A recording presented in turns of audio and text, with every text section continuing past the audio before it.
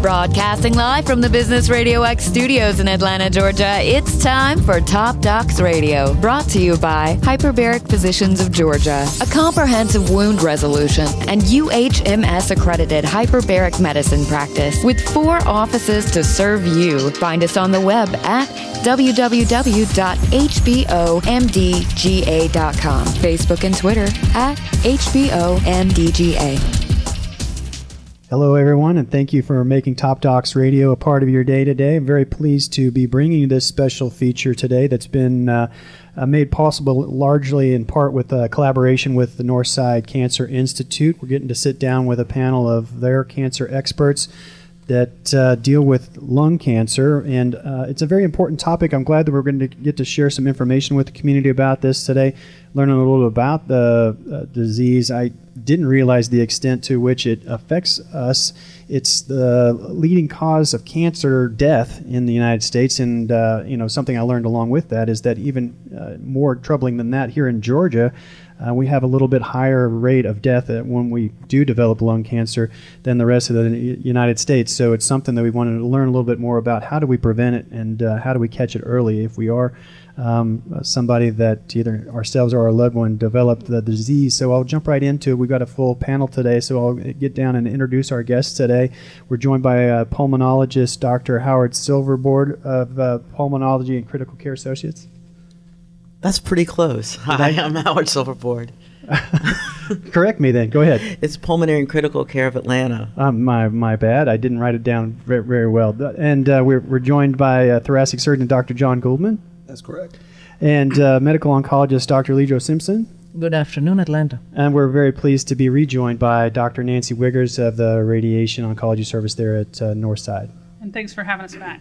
And so, getting right down to our topic here today for lung cancer, we'll start with you, Dr. Silverboard, since as a pulmonologist you're going to be probably right there on the front line dealing with a patient who's coming to you either for screening, hopefully, or if not, presenting with some symptoms that could indicate that they might be developing some trouble that could potentially be lung cancer. So kind of take me through a little bit about what are the screening options out there available for somebody. It doesn't sound like, as I was kind of researching a little bit before the show, that there really are a lot of screening options available. They're kind of limited right now, but tell us a little bit about how it can be discovered early, and then we can kind of get down into other options from there. Sure. Well, first of all, screening is not really a new idea in terms of trying to discover cancer early. It's even in focusing on lung cancer, it's something that's been studied since the 50s. There's been really several dozen studies that have been done over the last 50 or 60 years, and it's only been, fortunately, in the last 2 years, they finally had a study that had positive outcome, and that's looking at low-dose CT imaging. Now, we should be very careful when talking about CT imaging, that we want to clarify for our audience that we're talking about low-dose CT imaging, because that's really actually quite different from what the lay audience might understand as a CT imaging. Low-dose CT imaging has the benefits of having significantly lower radiation dose, and that's why I'm sort of taking pains to say low-dose CT imaging rather than CT imaging, because I would say, even amongst the medical community, I do not believe that the majority of physicians understand yet that when they're ordering this lung cancer screening test, it needs to be ordered as a low-dose CT rather than just a traditional CT. The differences in radiation are actually a lot. And on that note, I was going to ask you, how is it possible that somebody could write for an order, say I'm a primary care physician and I want to have a patient screened, and I write for a lung cancer screening CT. Is it possible that I could, if I'm a patient and I haven't become familiar with this type of information, that there's actually a key differentiating dose there, that I could end up getting a regular CT scan? So I think it's probably reasonable to expect that all the radiologists that might see this order, if it was written as a lung cancer screening test, would know that it's meant to be low-dose CT. And I think, it's a well-known phenomenon in medicine in general that it takes about 5 years from the time that a new innovation occurs before physicians really start to adopt it. That's something that's been proven across the board in a number of fields. So, the latest study, the one that I'm referring to that showed a survival benefit, really was only 2 years ago. So we're still in that sort of early phase of getting majority of our physicians to recognize the importance of this test. And I think for certain, patients are not really realizing just yet, which is what I think is why it's important that we have this forum today, that there is a screening option available. I think at this point in time, many people are familiar with the importance of a mammogram or a colonoscopy to screen for those kinds of cancers, but I don't think that the majority of people are aware that there is something proving mortality benefit for lung cancer. And from the standpoint of access to one of these studies, how available is the low-dose CT scan machine that you would need to get seen by? Fortunately, that actually in the last few years is becoming readily accessible. There's a lot of reasons out there and why people have advocated against CT imaging for this process. If you can imagine, let me sort of back up for a second. I think, the big picture or the problem here that we're trying to address is that lung cancer in general is not diagnosed until it's late stage. Statistically speaking, the vast majority of patients don't even show up to see a doctor until they have advanced stage, and there's significantly limited amounts of things that can be done at that point. Right. So it's important that we diagnose these people earlier.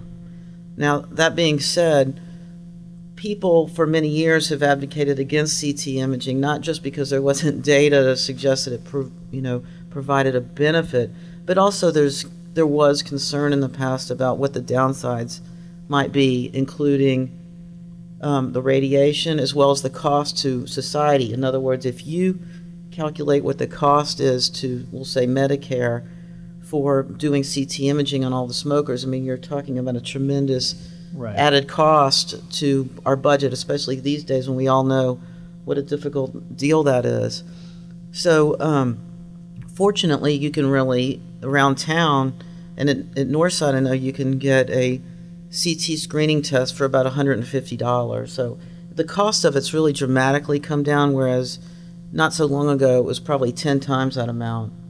Now, obviously getting that type of screening test done at a early point, really before you're symptomatic, is ideal. Talk a little bit about who really should kind of be thinking about that. Obviously you can go on the radio and they talk about the cardiac screening tests and everybody's advertising for those now and the cost is dropping because of that. But from the standpoint of folks out there listening today, for thinking about themselves or their loved ones, who really needs to be the ones that are considering, maybe I should go for this test to get it done now? Well, I'll try not to be too technical, but sure. When the National Lung Cancer Screening Trial came out 2 years ago, which is sort of what I'm keep referencing, which is the sort of big trial that got everybody's attention. The National Cancer Institute essentially adopted the guidelines that was used in that study. And so basically Northside has adopted those same guidelines. So we're adopting the same principles that are, used nationwide and suggested by the National Cancer Institute. And basically that is focusing on a patient population that's age 55 to 75 that were relatively recent smokers, people that smoked within the last 15 years, people that had more than a 30-pack year history.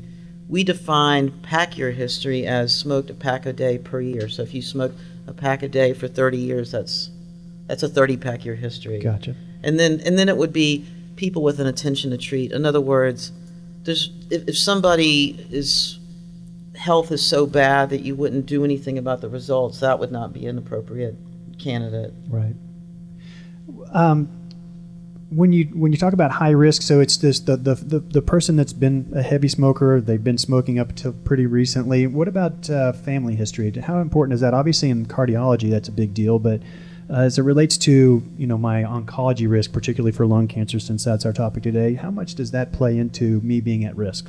Well, I think that's another factor that needs to be considered. I think that we all need to consider, when you say family history, that really needs to be further differentiated. Obviously, it means a lot more to the physician if it's a first-degree relative versus if it's, say, a third cousin. Mm-hmm. So I think a careful history needs to be taken and to try to determine what that risk is. The highest recommendation is based upon smoking history and their duration and that risk factor, their age, I'm sorry. The family history is another consideration, but it doesn't fall into the slam dunk bucket. Mm-hmm. So if somebody, say, calls our hotline and speaks to a screener, they're going to go by the simplest criteria.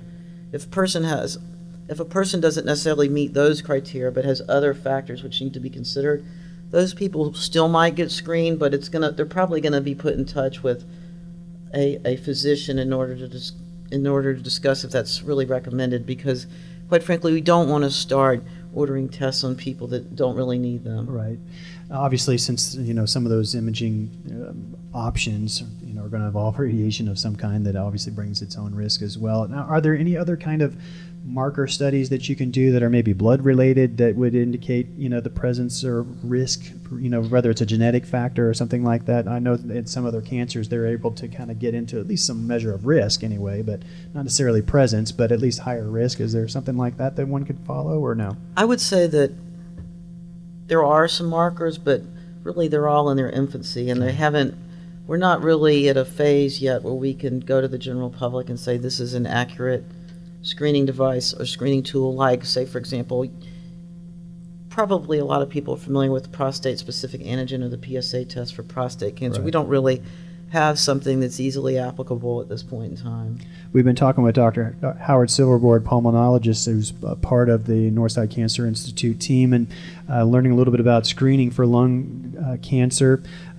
Let's, obviously understanding that, particularly if you're a person that either you or your loved one has been a smoker for a long period of time, obviously here in the Southeast we're faced with high levels of radon gas, which, whether or not you're aware, that can certainly, if you're exposed to it over a long period of time, and if you're a smoker on top of that, can really heighten your risk, from what I understand, as it relates to developing lung cancer.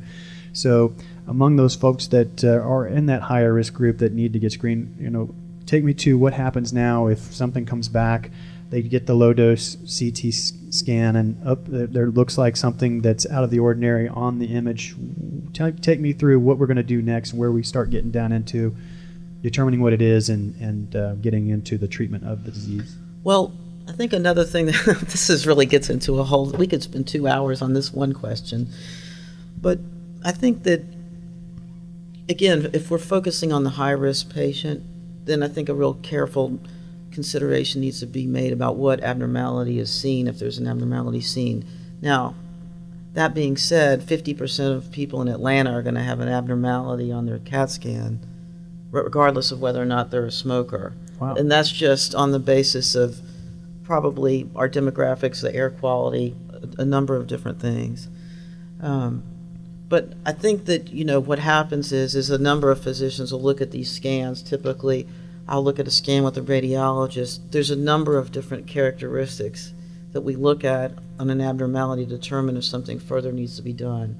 Typically, if something is seen, they will be recommended to have a follow-up study in 3 to 6 months, depending on the characteristics.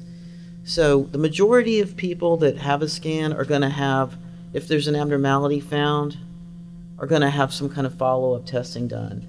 It is recommended that even if the scan is completely stone-cold normal, that they have a follow-up scan in a year. And basically the criteria we're looking at now, again, based on the National Lung Cancer Screening Trial, is that they have a follow-up CT scan until they've had one annually for 3 years. So we're not advocating that a person who's had a scan at the age of 55 has one for 20 years until they're 75. I think Right. We don't really know at this juncture how long that needs to occur. That's something that we're looking at. But I think for right now, what we're recommending is a patient in a high-risk group has follow-up imaging for a total of 3 years. And so when result comes back that it looks worrisome, and it's one that, when you see the imaging, you're like, this is very highly probable for lung cancer. Take me through what happens then. Well, so I'm going to go back to a question you asked earlier about how easy is it to get one of these scans. Well, one of the amazing things is in the last 10 years, the technology of these CT images has just really dramatically improved. And now you can detect, nodules pretty easily that are only 2 millimeters in size. Wow. So we're finding things that, 10 or 15 years ago were just completely not seen at all.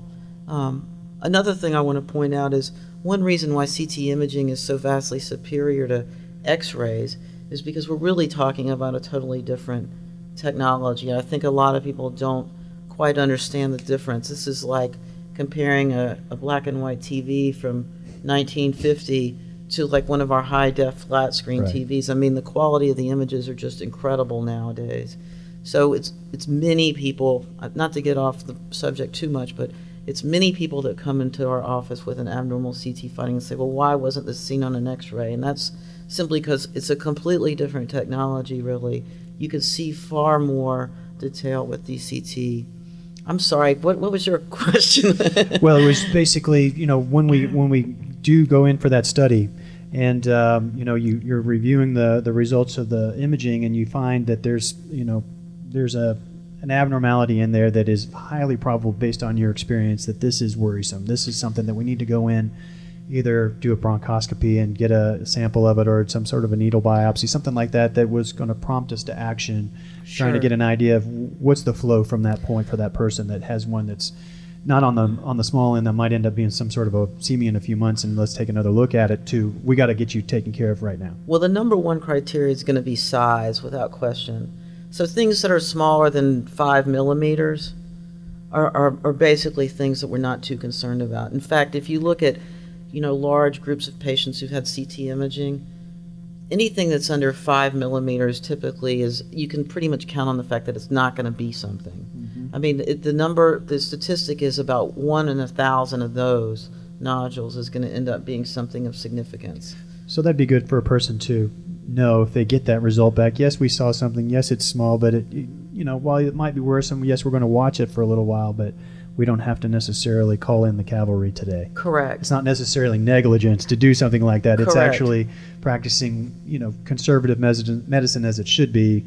We're not necessarily going to test, and cut on everything that we find. That's correct. Okay. So when you do find that, that one that you look at and you're like, okay, we gotta call everybody in here, how does it flow from there? Who are you going to send me to, or are you going to be doing the biopsy on me as a pulmonologist, or are you going to send me to somebody for that kind of study to determine if this finding is actually in fact cancer, and what type it is, and go from there? Well, I think when we make a decision, this is, really the most important decision that, as a lung physician, that we make, which is how do we make a diagnosis of whatever process is going on. And I think the answer has always got to be, what's the safest thing for the patient? So we make those decisions based on location in the lung and size. Things that are located closer to the chest wall are going to be pretty easily accessible by CT-guided needle biopsy. And you have to make decisions on these things based on what your institution does well. And I can tell you that at Northside, at our institution, the radiology department does a very superior job at doing CT-guided needle biopsies, and we found that they have very high rate of diagnosis with a very low complication rate. So if something's close to the chest wall, meaning they don't have to go through a lot of normal tissue or dangerous structures to get to it, that would be a preferred choice. If something has a more central location, meaning it's closer to the windpipe or more interior, we can reach that through bronchoscopy. There are other, lesions that are somewhat difficult, and quite frankly, we discuss many of those cases at our multidisciplinary conference, and we'll go over a complicated case like that with our surgeons and other physicians to determine what the safest thing is. So my answer is, there's not sort of one size fits all. It kind of depends. So when you have a finding, the one that's obviously kind of worrisome, then you might actually be collaborating with some of the other members here of the panel to kind of determine, all right, this is what we're seeing, this is what we recommend. Because from what I understand, once those findings come back from your biopsy and you've determined whether it's small cell or non-small cell, and obviously there's a couple of types of those, once you've learned what the cell type is, and when we've determined, yes, in fact, it's cancer, from what I understand, there's some variation in terms of where you might go, whether it's to the medical oncologist first or to the surgeon first, to proceed with jumping down into treatment, which is kind of where we want to shift gears to now. Is we've done some pre-screening, and I forgot to ask, as it relates to screening, are those things out of pocket paid for by a patient, or are they paid for by or reimbursed by insurance in some cases? Well, I'm so glad you asked that question. That has been something that's been a real concern over the last several years. Now, fortunately, many of our third-party payers are going to start paying for it beginning in January of 2015. So I think ultimately that concern is going to go away. I do think that the out-of-pocket expense at most at this point is now, $150 or less. So I that may still be a barrier for some folks, but we do also have some capability to help patients who have difficulty paying that fee. So I think that ultimately third-party payers are going to pay for that. But even if a patient doesn't have insurance, I think we have ways to help get that patient access to care so that they can have a screening test. That's great. And so I'm pleased to hear that at least at some point in the relatively near future there may be some additional support for a patient to be able to get screened, because obviously that early stage disease, whatever we're talking about, is obviously going to be much less expensive, and the outcome is going to be so much better for the patient in the end. So that's good to know that they're going to be supporting screening a little bit more effectively coming up. So once I've got my results back, I've got XYZ type of cancer. Obviously, from what I understand, as I looked a little bit before the show, sounds like there's a very large group of patients. The largest group of patients have what's called non-small cancer, and then a relatively small group has the small cell cancers, and it has its own implications. So I guess we can start with the larger group first, which is the adenocarcinoma, the squamous cell, and the other types of non-small cancers. Once we have that identified, where am I going to go, and what kind of leads me to Dr. Simpson or Dr. Goldman, or down that path? So you're right. As a lung physician, we're pretty heavy on the diagnostics, meaning we do a lot of the upfront work trying to figure out what it is, and then once the diagnosis is made, then we essentially get the patient to either a surgeon for what is generally early stage disease, resectable disease. If it's felt that a patient does not have resectable disease, then they typically will see an oncologist. There are situations in which patient will see both, at the same time. But I would say in general, if I could be real simple about this, patients either have surgical resectable disease or they don't, and that's not always true. And I certainly want to hear what Dr. Goldman has to say about that. But yeah. Go ahead, talk to us a little bit of, we've identified it. We think that they're probably going to require some kind of surgery, or at least a procedure of some kind to surgically remove it, whether it's minimally invasive or more invasive. So talk a little about the flow for you as that patient arrives at your office. Yeah, this is a common scenario, and we see it every week in the office. Somebody presents and they had a finding on a scan, and most of our lung cancers are found incidentally related to something else, because the lung screening hasn't become widespread yet. We're seeing a lot on the calcium scoring CT for heart disease. We have people who have a fall or a trauma or something else, and they have an x-ray done that finds something, or a CT scan. But the questions we're looking at are twofold. Number one, is it a resectable process? Meaning we're mainly talking about stage 1 and stage 2, and I'll kind of briefly summarize that in a minute. And then finally, are they medically operable?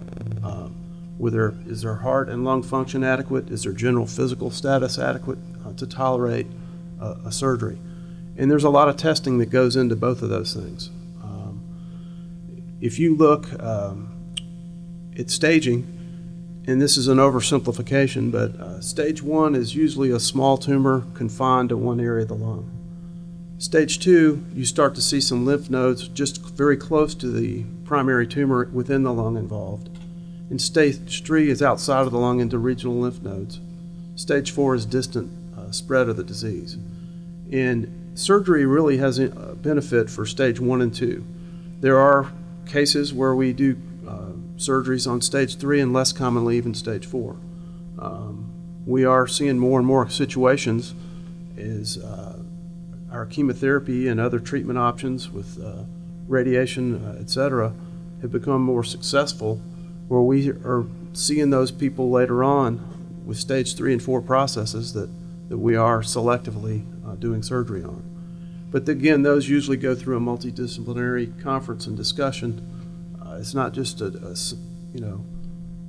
think he needs an operation type thing. It's well discussed and thought out beforehand. But stage 1 and 2 are the ones we're really focusing on. Those are also the ideal candidates most of the time for a minimally invasive approach. And as far as looking at the testing, are they operable? Most everybody is going to get, during their workup, they have their CT scan. Many of them, most all of them, are going to receive a PET scan, and that's an additional testing with the CT to look for other evidence that the tumor may have spread. Then, not always, but most of the time, they're going to get an MRI of the brain. Silent metastasis to the brain, while not common, maybe 5 or 10% of the time, even with what otherwise looks like an early stage cancer. So we don't want to miss that. You don't want to do a big operation and then shortly thereafter find a brain lesion when the symptoms do develop. And I guess that's one of the reasons why that the risk for the metastasis or involvement or expansion into some of the lymph nodes comes from the fact that we're talking about an internal organ as opposed to something like a soft tissue cancer, like a breast cancer that's more external. It's in the soft tissue. You can palpate it, and if you're doing surgery, for example, then you can actually surgically remove the lymph nodes to get to what they call the clean margins. It's a little bit more of a difficult beast to do that when we're talking about those internal pathways, I suppose. Correct. And one of the other things that's important for not only physicians but lay people and patients as well is the difference in when we're talking about staging. Before surgery, when we're looking at a CT scan and a PET scan, the brain scans, that is what we call a clinical staging, and that's actually an estimation. It's not the final path report. And obviously, I think people can understand that microscopic spread of tumor may not be large enough to show up on a scan. The pathologist may have to look with a microscope at the lymph nodes to find that it's spread. So, 10 to 20% of patients will be upstaged based on their final path report when a pathologist examines a lung specimen and all the regional lymph nodes that we take out at surgery. So there can be a difference in that clinical staging and the final pathologic staging. And that's one thing I try and tell patients up front so that they aren't surprised on the other end if there is a difference.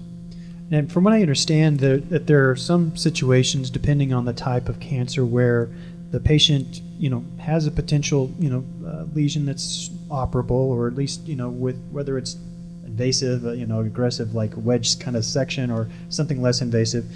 There are some situations where Dr. Simpson might be able to treat the patient with some medical oncology medications or approaches that would shrink the size of the tumor before you go do your surgery, or am I on track? Usually for a stage 1 or stage 2 process, we're usually talking, the first question, are they an operative candidate? Because that's the gold standard for treating them. And the ones that you don't know about or come up with some lymph nodes in the N1 nodes, which makes it a stage 2, they will receive some chemotherapy, what we call adjuvant therapy, afterward. Usually we're talking about a more advanced stage 2 or stage 3 process that if we're going to give them chemo or chemo and radiation up front to what we call downstage it. We want to shrink it, hopefully get rid of some nodal disease, that type of thing before surgery. We've been talking with Dr. John Gouldman, the thoracic surgeon who works with patients who've developed lung cancer from a surgical perspective as part of the Northside Cancer Institute cancer team. And so with that kind of option, how often do you see, once that patient is kind of in that kind of middle 2 and 3, that they can actually, have the surgery, give them a prolonged, survival and a, stronger outcome? I think a lot of the time, if you look at all comers for lung cancer, and we have patients come to the office and they've already looked on there and they come in very depressed and dejected, the long-term survival for all comers with lung cancer is only 10, 15, 20% for 5 years, and that's terrible. And but we also know from some of the lung screening trials, if you catch it early, that the early stage 1s have 92% 5-year and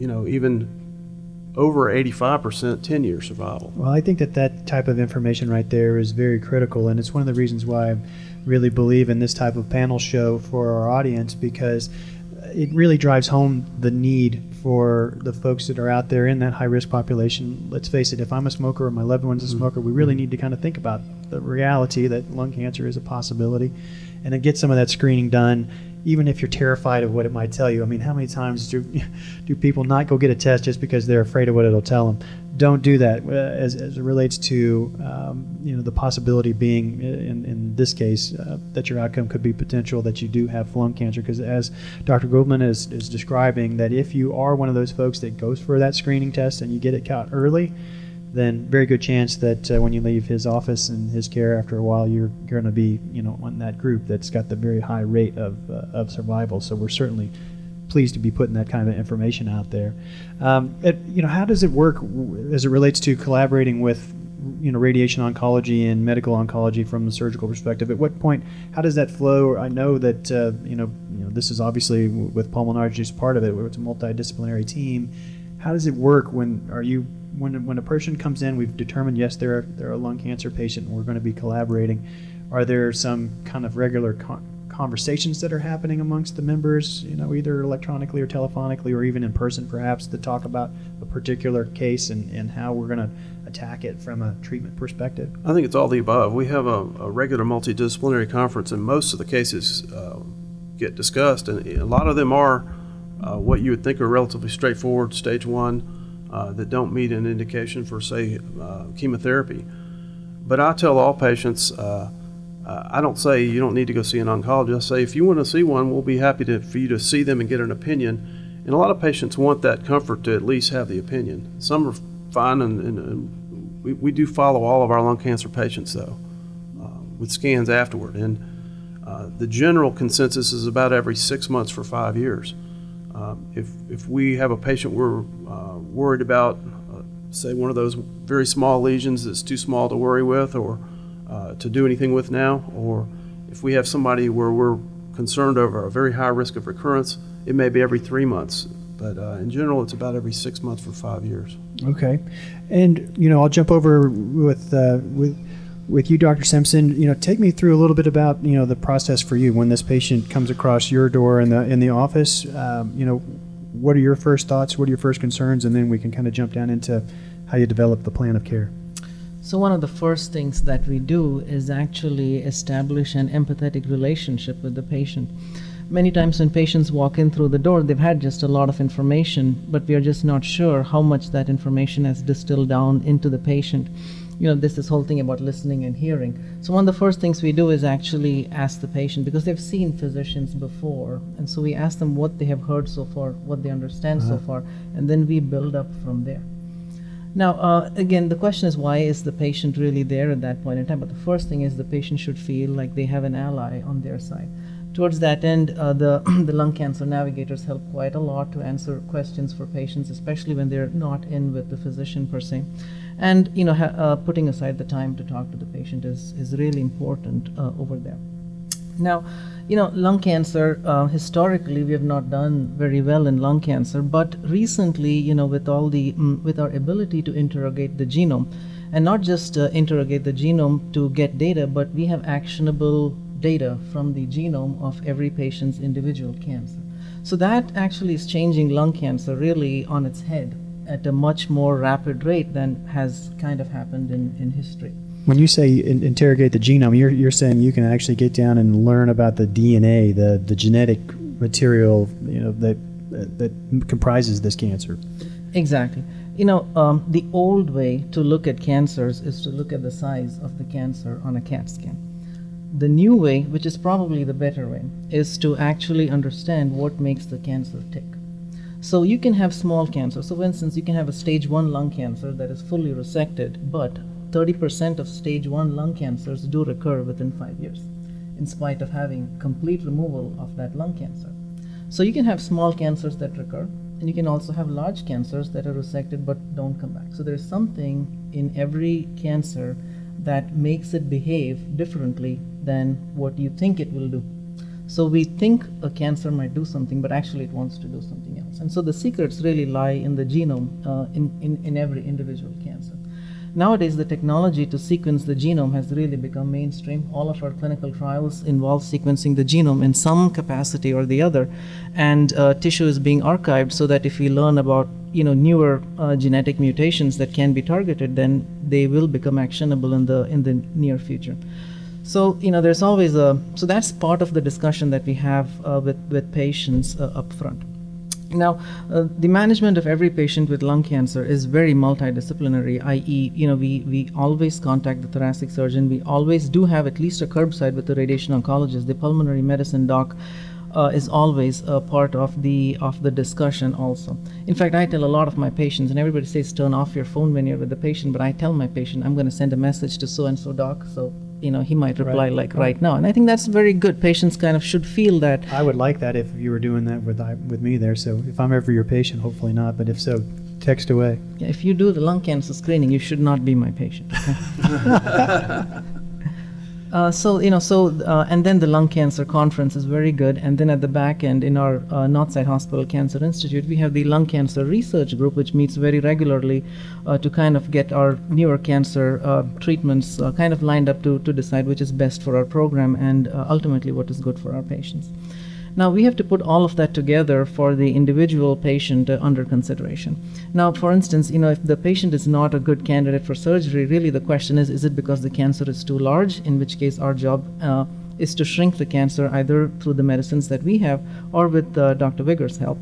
Or is the patient in really bad physical condition as a result of which the patient cannot have surgery, in which case Dr. Vigors has these very good the treatments, this called stereotactic radiosurgery, with like 92% 2 to 5 year control rate, which is comparable to surgery.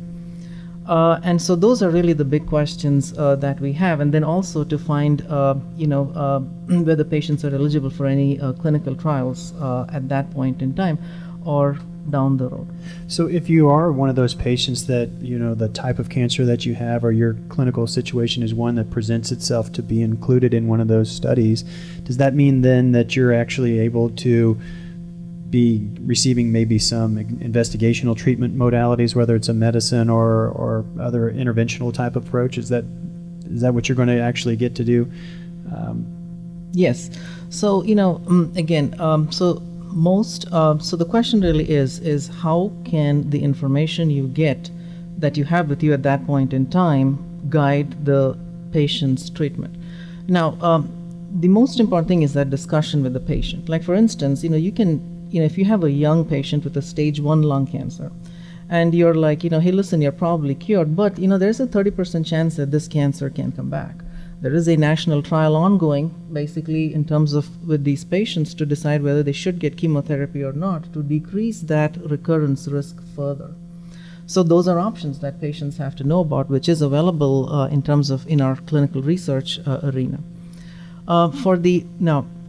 The National Cancer Institute is just opening a big trial called the Alchemy trial, which is again for all patients who have surgically resected disease. The genome is going to be interrogated centrally. And then if they have an EGFR mutation, they get a targeted therapy called Tarceva. If they have a ALK mutation, they get a targeted therapy called crizotinib. And then the tissue is archived so that if more mutations are discovered down the road, we can share that information with the patient. Or in the event that the cancer comes back, then we have better ways of treating patients. Now, one of the best things about the newer treatments is the low side effect profile. Mm-hmm. Historically, our chemotherapy has been associated with nausea, vomiting, hair loss, risk of infections, death also, directly as a result of chemotherapy. But our newer drugs have much lower side effect profile, both in terms of intensity and also most of them are tablets. So we are able to treat a lot of patients with tablets if they have very specific genetic mutations.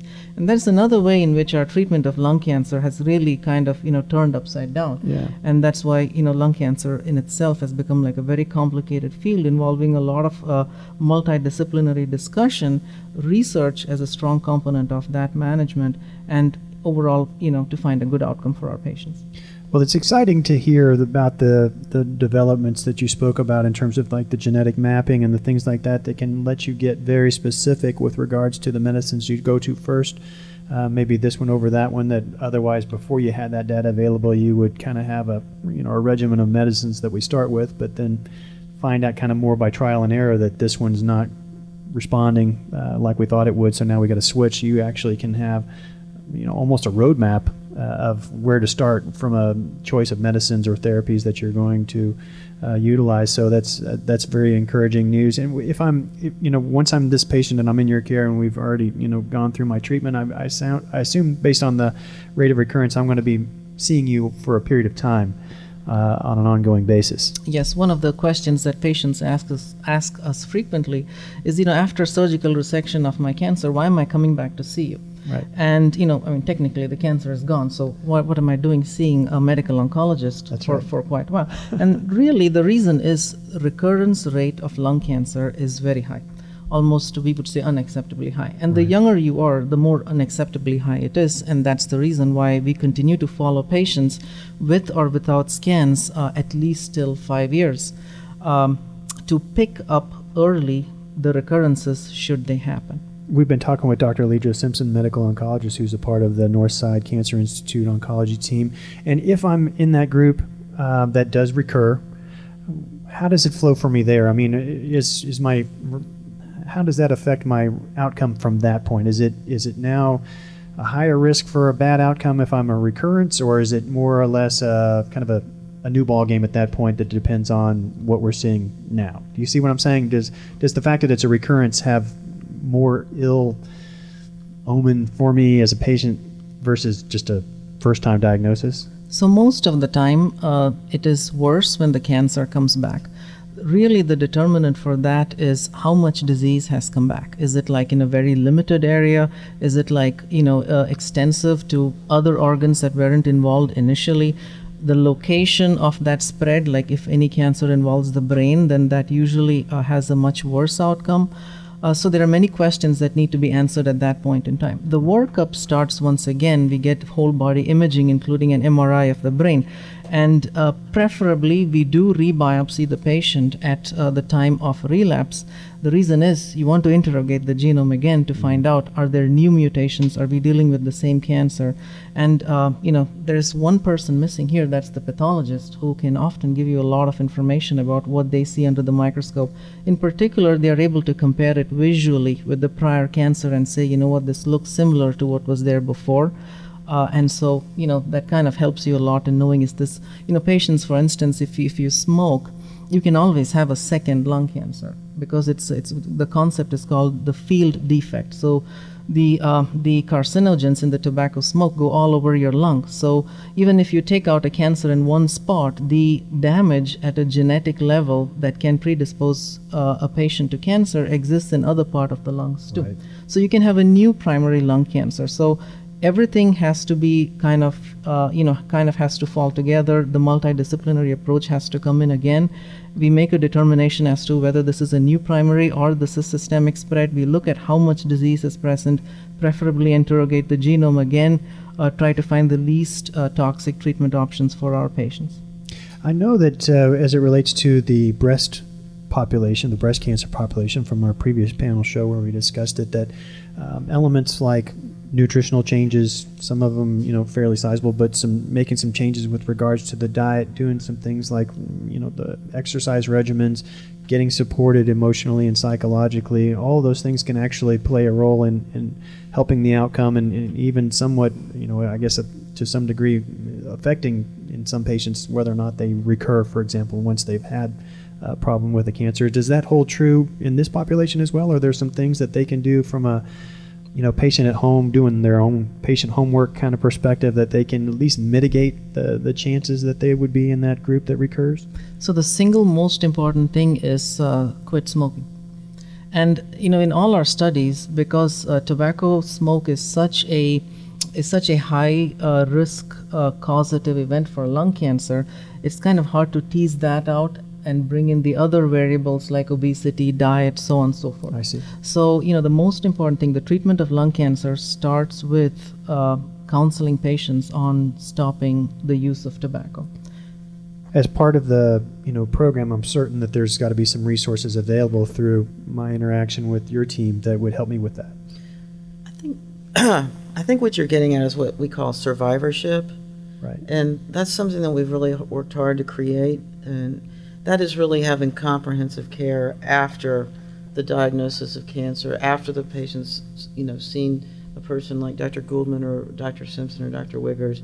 So let's say a few years out, the patient's thought to have no evidence of disease. It's very important that the patient, remain engaged with their physicians, that they continue to have a good surveillance program, that they continue to have good, healthy lifestyles.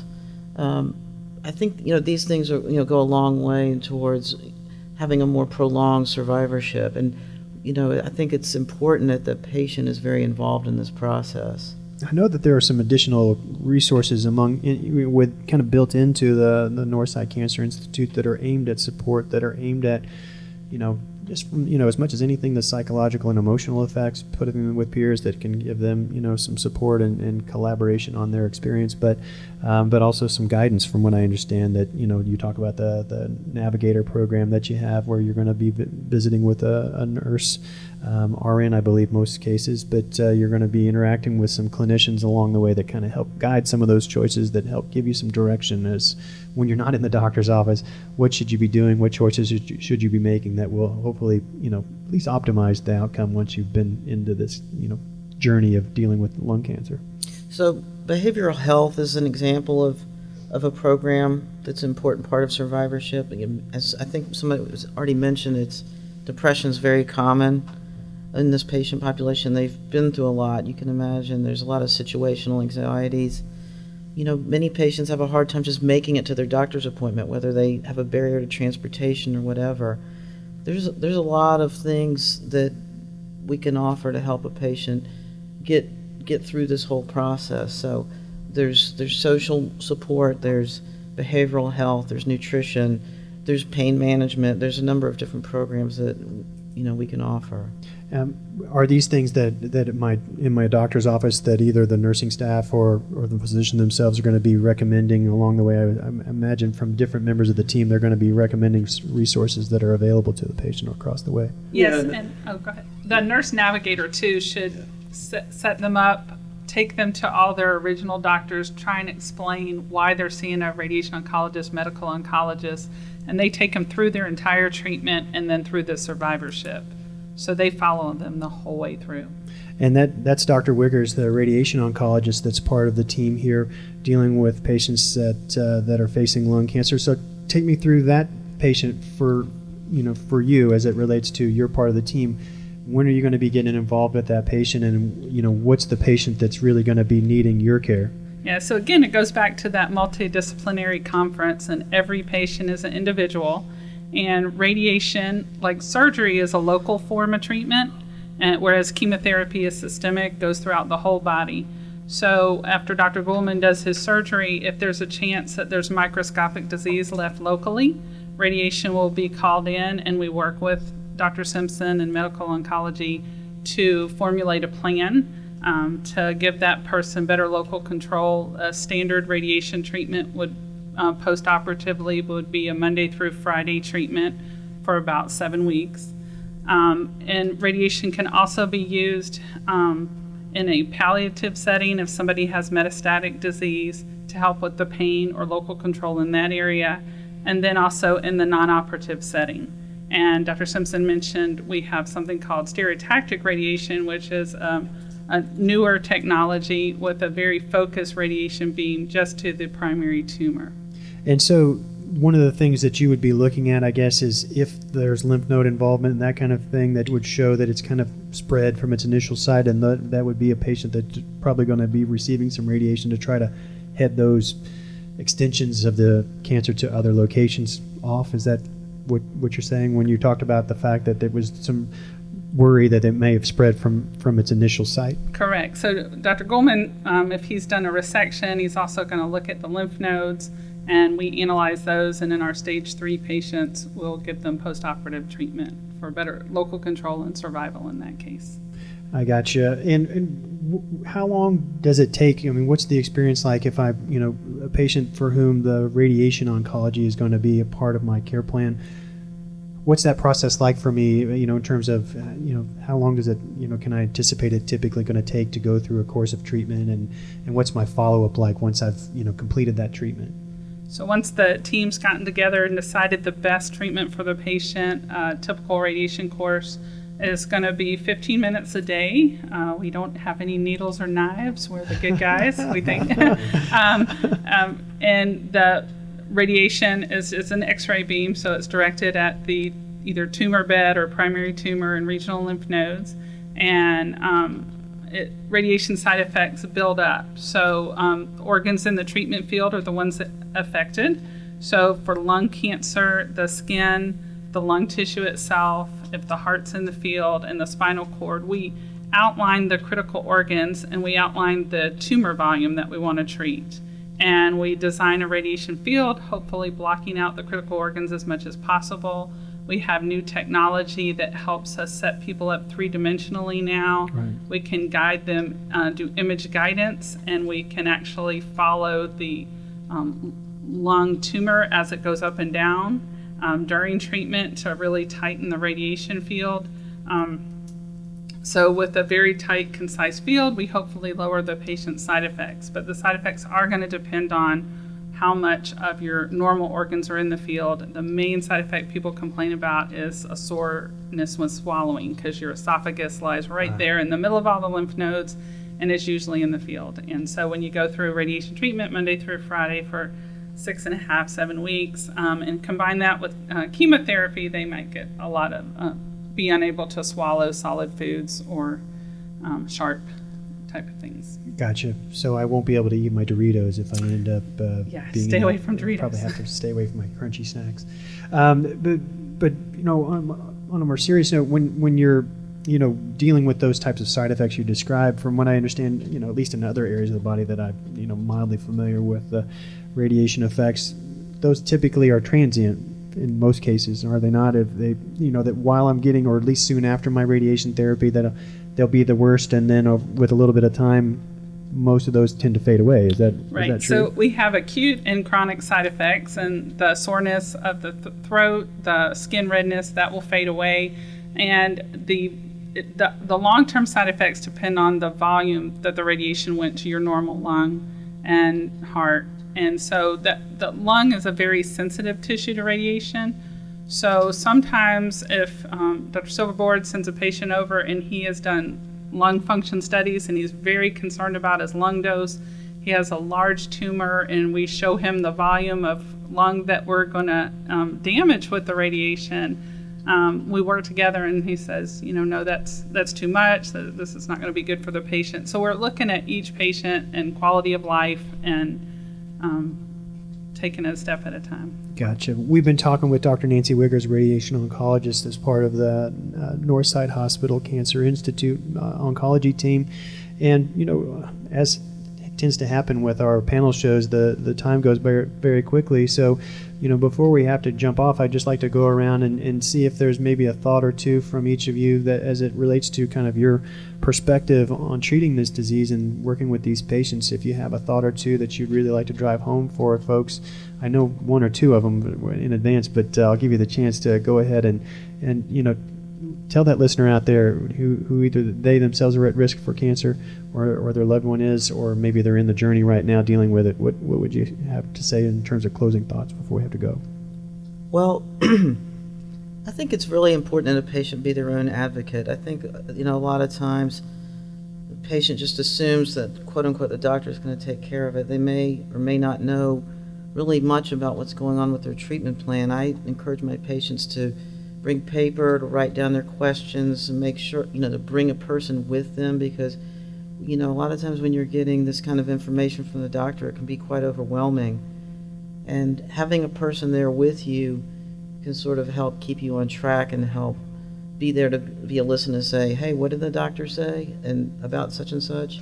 I mean, I think those things are really important. I think that it can be very hard as a patient when you're meeting a doctor maybe the first time, or in the beginning when you're coming with your plan, to try to keep everything organized. And then, quite frankly, on that same note, I really encourage my patients to keep up with their records. I mean, much the same way that at tax season you would go to an accountant with all your tax information, in the same way, it's really good if the patient can keep up with their records and have them with you, because when you're seeing a number of different doctors, it can be somewhat of an obstacle.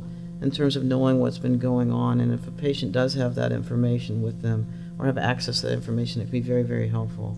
I'm sure that being a part of a collaborative team as you are, is being each of you are from your own individual groups, but at the same time part of the overarching Cancer Institute. So I'm sure that helps some with that flow. But I think that that's one thing that a lot of people don't realize is that you do have homework. You do have some things that you need to do that will help make you have or at least give you the greatest chance of a good outcome. And that is, just like you say, the more information you have readily available for somebody, I'm sure that reduces the risk that something might, a vital piece of information might be overlooked. How about you?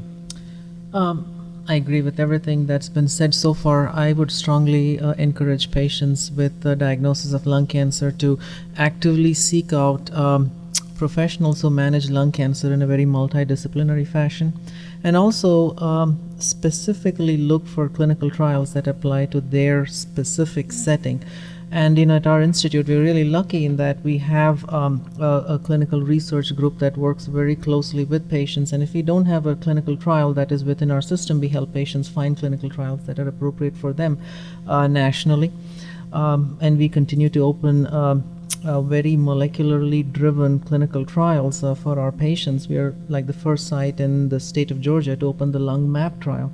Historically, our patients with squamous cell lung cancer have had very limited options, especially in the second line setting. And this is a NCI-directed trial wherein the patient's tumor is rebiopsied, the genome is interrogated. We look for 4 specific mutations, and there are 4 drugs that are targeted if patients have the specific mutation in question. And then there is an arm for an immunotherapy, which is basically getting your own immune system to wake up and recognize the cancer and fight it. So there are many options like this, that patients should avail of in these situations. Thanks, Dr. Simpson. How about you, Dr. Wiggers? These guys said it all. Agree. Ask questions, be your own advocate, and go to a place that the doctors talk and have a multidisciplinary approach. Great. I agree with all that, and I think one of the things that's unstated that it's hard to quantify, but I think patients need to think positive. They need to have a goal-oriented approach.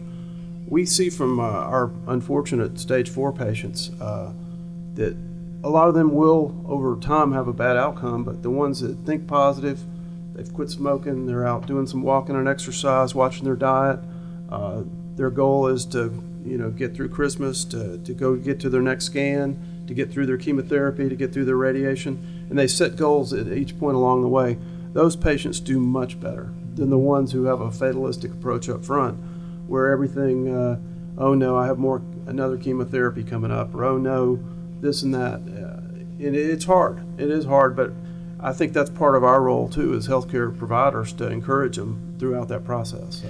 Yeah, that's right. I believe that myself, I agree with the notion that your emotional and psychological approach and your state, where you keep yourself and how you look at your situation, can certainly play a role in terms of how your health goes. I'm sure it's hard to quantify, but I'm sure just from an anecdotal perspective, if you look at your patient population over time, those that have that positive outcome or positive outlook anyway, tend to either go further or do better overall in general. So thank you all for sharing that. And just before we jump off, I wanted to make sure that the listeners know that if they do have questions about the services that are available to them through Northside Hospital and through the Northside Hospital Cancer Institute, there is a call center that's available to you to get information and get some questions answered, and they can point you in the direction of other resources that are available within the Institute. And that number for you is 404-531-4444. Again, it's 404-531-4444. Make sure you go online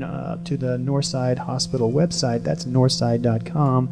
And, of course, they're on Twitter and Facebook as well. And be sure to link up with them on those social media pages, because they're putting out great information on a regular basis that could help you or the ones you love.